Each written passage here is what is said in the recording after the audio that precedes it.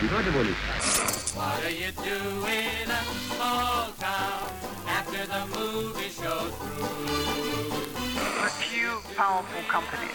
Main Street is struggling. Monopolies killed my hometown. Welcome to episode number 2 of Monopolies Killed My Hometown. I'm Andrew Cameron. Last episode, I talked about why I think monopolies and corporate consolidation is such a problem for small towns. This episode, I want to look at our current competition landscape.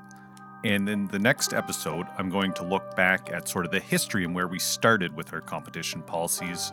So if you've been enjoying the show, please share this with anybody else that you think may learn from this or want to participate in this conversation.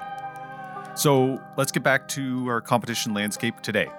There's 3 big things I want to cover in this episode. It's the Competition Act, which is the law passed by Parliament, the Competition Bureau, which is an independent enforcement agency that investigates and administers the Competition Act, and then the Competition Tribunal, which is an adjudicating body the Competition Bureau can recommend cases to. So in my simplified mind, I think of this like an old Law & Order episode. The first half is the detectives, the Competition Bureau. The second half is the lawyers and the judges, the Competition Tribunal. So let's circle back to the actual Competition Act. So again, this is the laws passed by Parliament. Our Competition Act was passed in 1986 while Brian Mulroney was Prime Minister. It's been reviewed a number of times since then, and the last time the Act was reviewed was in 2008, which, as Vas Bednar keeps pointing out, 2008 is the same year the Apple App Store launched. This is a long time ago. Things have changed since then. It's also during the great financial crisis, pre-COVID. There's a lot that's happened. You'll hear me talk a lot about Vas and what she's contributed and added to the discussion on Canadian competition policy. And her point was just, things are different now than the last time we reviewed it, so we should review and make sure our Competition Act meets the needs for today. Luckily, and I think as part of her pushing for a review amongst many others, there actually is a review of the Competition Act occurring sometime this year. So stay tuned, because if we want something different from the Competition Act, this is the time for us to express our desires and what we would like out of this. So I'll put a link to the website and to the Competition Act, but I want to go back to what the current purpose of the Act is. And so quoting from the website, "The purpose of this Act is to maintain and encourage competition in Canada in order to promote the efficiency and adaptability of the Canadian economy, in order to expand opportunities for Canadian participation in world markets, while at the same time recognizing the role of foreign competition in Canada, in order to ensure that small and medium-sized enterprises have an equitable opportunity to participate in the Canadian economy, and in order to provide consumers with competitive prices and product choices." So that's a mouthful, and there's a lot there. I will leave it to other people to determine if the Competition Bureau is meeting this objectives in this purpose statement. But I kind of want to dig into a couple pieces of this first. Like I said, in the next episode, I'm going to go back to the original purpose of our competition policies. And spoiler alert, this is not the same as our original purpose. So stay tuned. We'll get into that in the next episode. Couple key words in here. Efficiency is a key and a malleable word in this policy because it can mean almost anything. But my take is when you hear efficiencies, especially when it comes up with mergers, for regular people, efficiencies typically means layoffs, typically means job loss. That's my general rule of thumb. So like I hinted at, this purpose is different than some of our original ones. So it's important to have kind of a context of what else was happening at this time.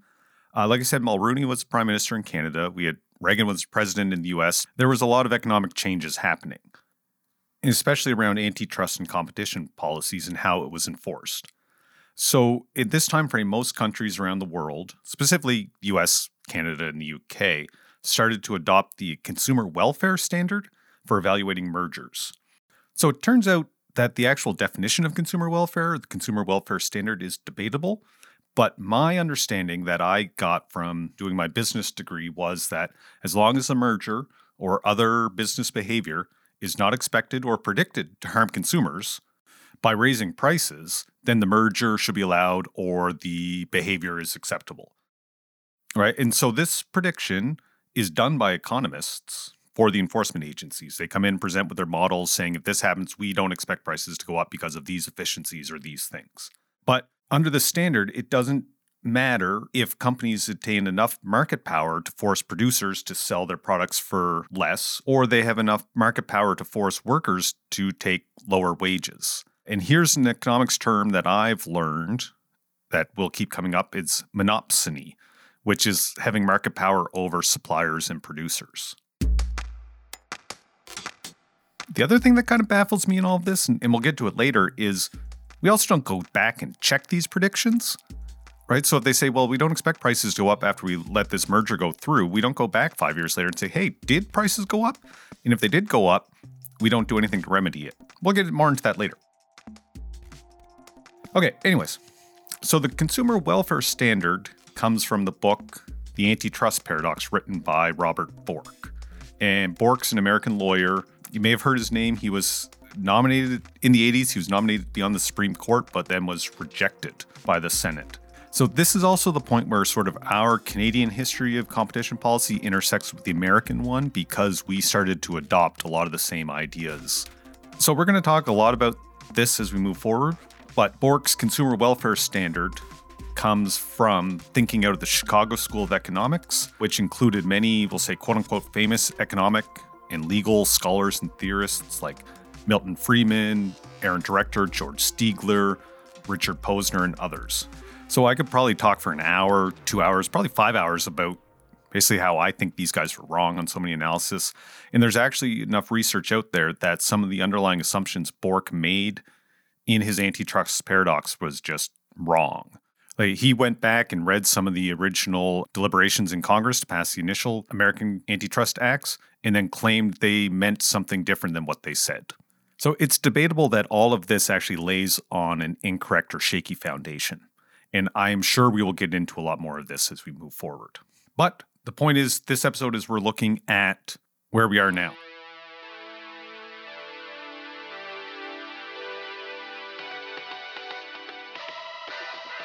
So in the 1986 Competition Act, there were some significant changes from the previous Combines Investigation Act. So this description comes from a paper titled The Institutional Design of Canadian Competition Law, The Evolving Role of the Commissioner by Calvin S. Goldman and Naveen Jonja from the law firm Blake, Castles & Graydon, LLP. So remember the name of this law firm? I think they may just go by Blake's now. They will keep coming up in our discussions about Canadian competition policy. So some of the big changes the new competition policy made were a major break from the earlier competition legislation that was based almost entirely on criminal law enforcement. And while it retained the existing criminal offenses relating to agreements between competitors, price maintenance, and consumer advertising fraud, the 1986 Competition Act substantially overhauled the merger and abuse of dominance provisions, designating them civilly reviewable matters and establishing the Competition Tribunal to adjudicate such matters. So my understanding of one of the challenges with our previous competition policy was that a lot of the enforcement was done through the criminal court. And once in the criminal court, your burden of proof is rightfully so much higher than in civil court. So a lot of the cases that the Bureau was bringing, they weren't able to ever meet that standard of proof. It was almost impossible in the matters that they were reviewing. And it also appears that previously the Commission and the Bureau had investigative powers and were also involved in the adjudication of the cases too. And so Parliament and people were concerned about this closeness and decided to create the Competition Tribunal separate from the Competition Bureau. Which to me makes a lot of sense. Like, I think back to my previous Law and Order analogy, like Lenny Briscoe needed different skills than Jack McCoy, and Jack McCoy needed different skills than Lenny Briscoe, and you don't want them doing each other's jobs. So it makes sense to separate out the investigation and the enforcement. That brings us to the Competition Tribunal, which replaced the Restrictive Trade Practices Commission. I don't know much about this commission, but I'm sure I will learn more about it as we move forward. And so the tribunal consists of 6 judicial members, with one being designated the chair, and up to 8 laypersons who are, quoting from the tribunal's website, Appointed by the Governor and Council on the recommendation of the Minister of Innovation, Science and Economic Development, they provide expertise based on their individual backgrounds in economics, business, finance, accounting, or marketing. Lay members are appointed on a part-time basis.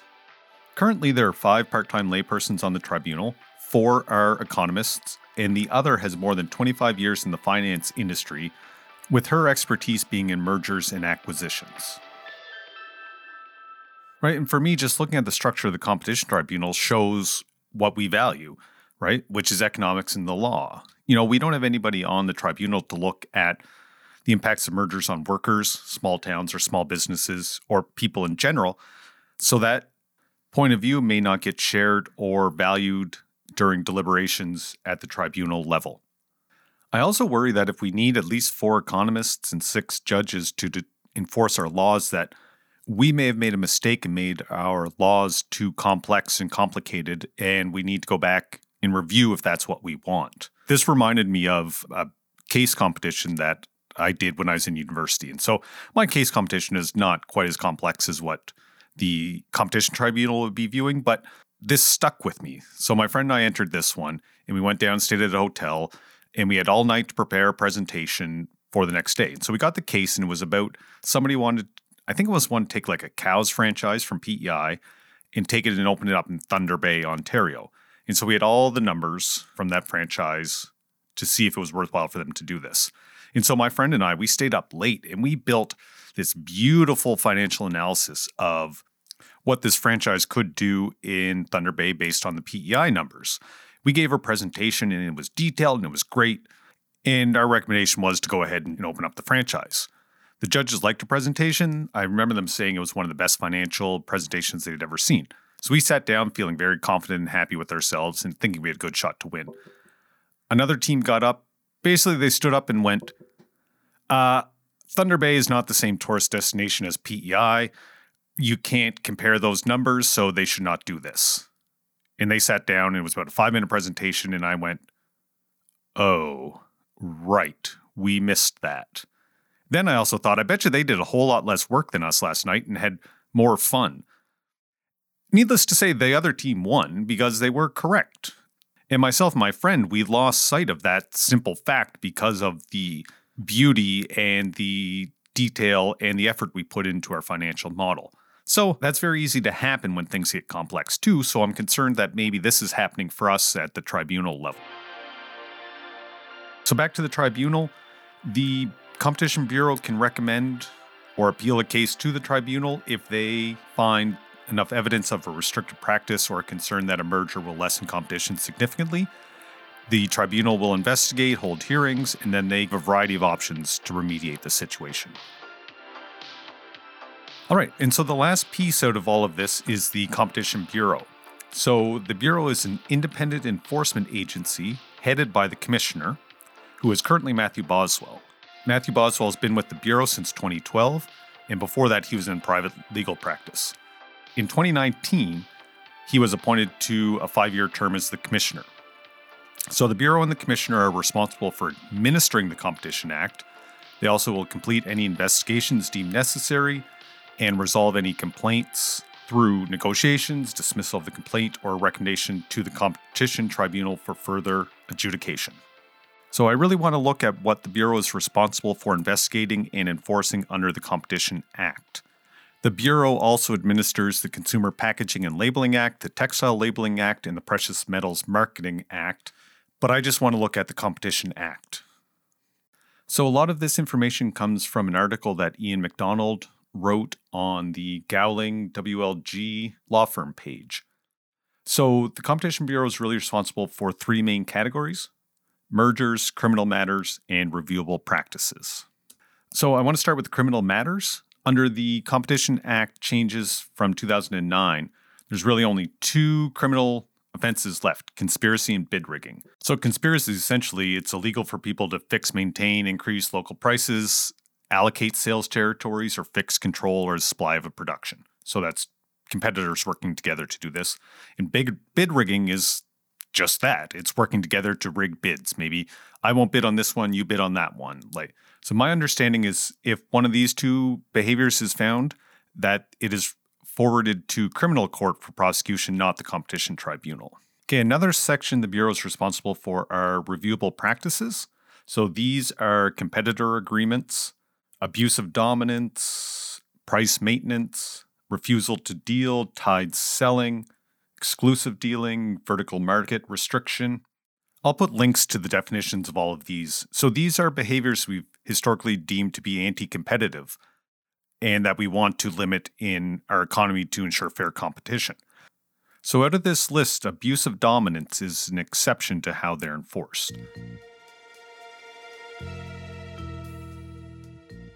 For abuse of dominance, you can get a prohibition order and, as McDonald says in his article, potentially significant administrative monetary penalties. For all the other reviewable practices right now, they are presumed to be lawful, and a prohibition order is only issued if they're shown to substantially prevent or lessen competition or have an adverse effect on competition. I'm curious to get back and learn where this thinking came from, because to me, when the only penalties for these reviewable practices are an administrative penalty or a prohibition order, we've just basically turned these into a cost of doing business, right? So the maximum administrative penalty under the abuse of dominance is $10 million for an initial transgression and up to $15 for any subsequent transgressions. So if you can use your market power and act in a way to make more than $10 or $15 million, the incentive is for you to do that. And even if you get caught and proven, then you're only paying that much money and you still end up further ahead. Like it seems odd to me that this is a choice we went. But then the even weirder one is just the prohibition order. Like I think for like kids, if all that they know you're going to do is tell them not to do something if you catch them doing something bad, there's no consequences. So they got scolded or told not to do it. But if they still got what they want or still made out further ahead, they're going to keep doing it. Like it's a weird rationale. Like it almost feels like we want to appear that we're doing something, but we don't actually want to stop these behaviors. Like, I don't know. I'd like to see this whole thing changed if we could in review it. Like actually have consequences for businesses if we don't want people to engage in these behaviors. And the last section that the Bureau really looks at are mergers, right? So if mergers are at a certain threshold, which are either based on size of the original parties or the acquiring business size, they must notify the Competition Bureau for the merger. The Bureau has 30 days to review it to determine if there's any substantial impact on competition. And the outcomes of a review can be either that the Bureau is okay with the merger and can proceed on schedule, that they can request longer time to complete their review. They can also make a supplementary information request, which typically happens in cases the Bureau is concerned may substantially reduce competition. The Bureau hasn't passed judgment, but this will delay the closing of the merger. The Bureau can challenge it and require concessions from the parties. So a lot of the discussion right now with Rogers wanting to buy Shaw is Rogers being forced to dispose of or sell Freedom Mobile to another party to maintain competition. And the last thing the Bureau can do is challenge the merger transaction before the tribunal. These challenges don't happen that much. I read in the Globe today that Rogers and Shaw were saying that the Bureau actually wants to challenge their merger in front of the tribunal. So I don't know. I would be surprised if that actually happened. I'd love to see it happen, but I would be shocked. There are some other things around mergers, like companies can request an advanced ruling certificate from the Bureau, which basically is like, we'll say a pre-approval, like a pre-approval for a mortgage, right? That's one thing. There's filing fees. There's other more specifics, but there's a couple things I kind of want to go back to quickly. And the first is the threshold sizes for notification, right? So the two are that if the parties and their affiliates have assets or annual gross revenues above $400 million, or the sales or assets of the acquired firm are greater than $93 million. And I find those limits, from my point of view, where I am, very high and they're probably fine for like big companies, like big national companies and their impact across the country. But I think about like Amherst in small towns. Those are massive. So we started construction in Yarmouth, Nova Scotia in 2010. In the very first building we had, I could look across the street and see the ready mix plant for Lafarge. Like, I could see it there. I could probably yell an order across the street and get it delivered in time. But we actually bought all of our concrete from a company 45 minutes away in Concession, Nova Scotia, because we got better pricing and better service out of them, even with them driving 45 minutes. Then in 2015 and 2016, Lafarge sold their assets or entered into a joint partnership with another Nova Scotia-based ready-mix concrete plant, who then also bought the other company that we were getting our concrete from. So we went from 2 competitors within 45 minutes down to 1. And from then, found our prices for concrete went up and service quality wasn't the same. That transaction would not have been anywhere close to the merger guidelines for the Competition Bureau to come look at it, but it had a huge impact on the community of Yarmouth in the area down there. So I don't know how to go about that or what to do about that, but I would love some ways to look at transactions that have outsized impact on smaller towns.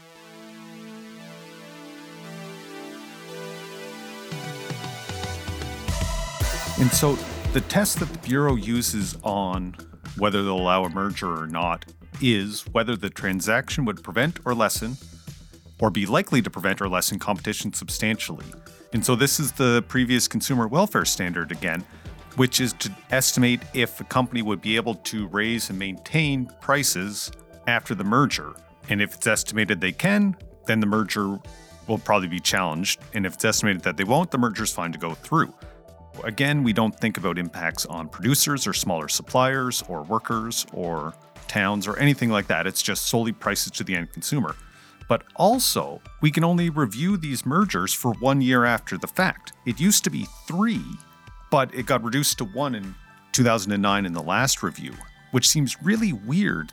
Everything else with federal government, like especially with HST, income taxes, those things are all reviewable by Canada Revenue Agency for up to 7 years. So I don't know why this is down to 1.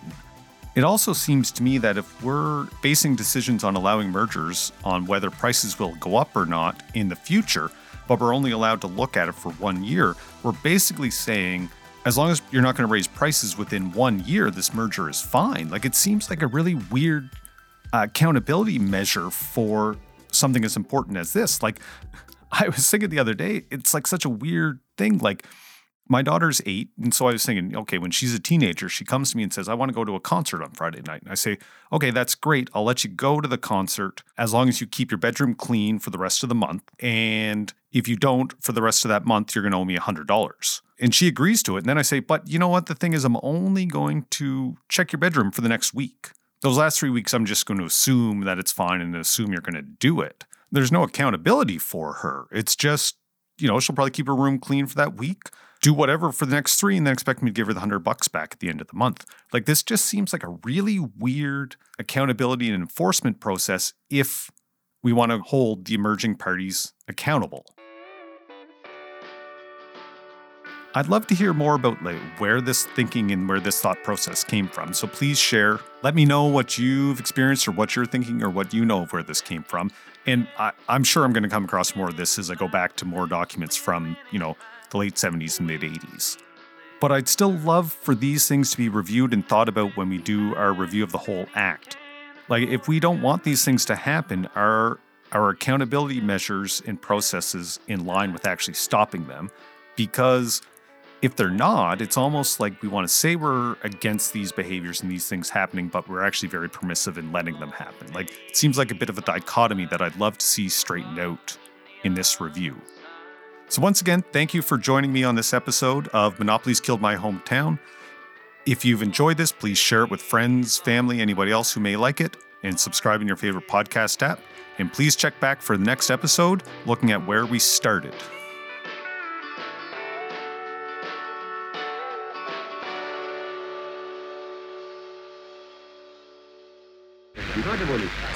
What are you doing in a small town after the movie show's through?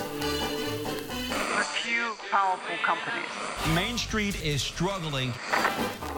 Monopolies killed my hometown.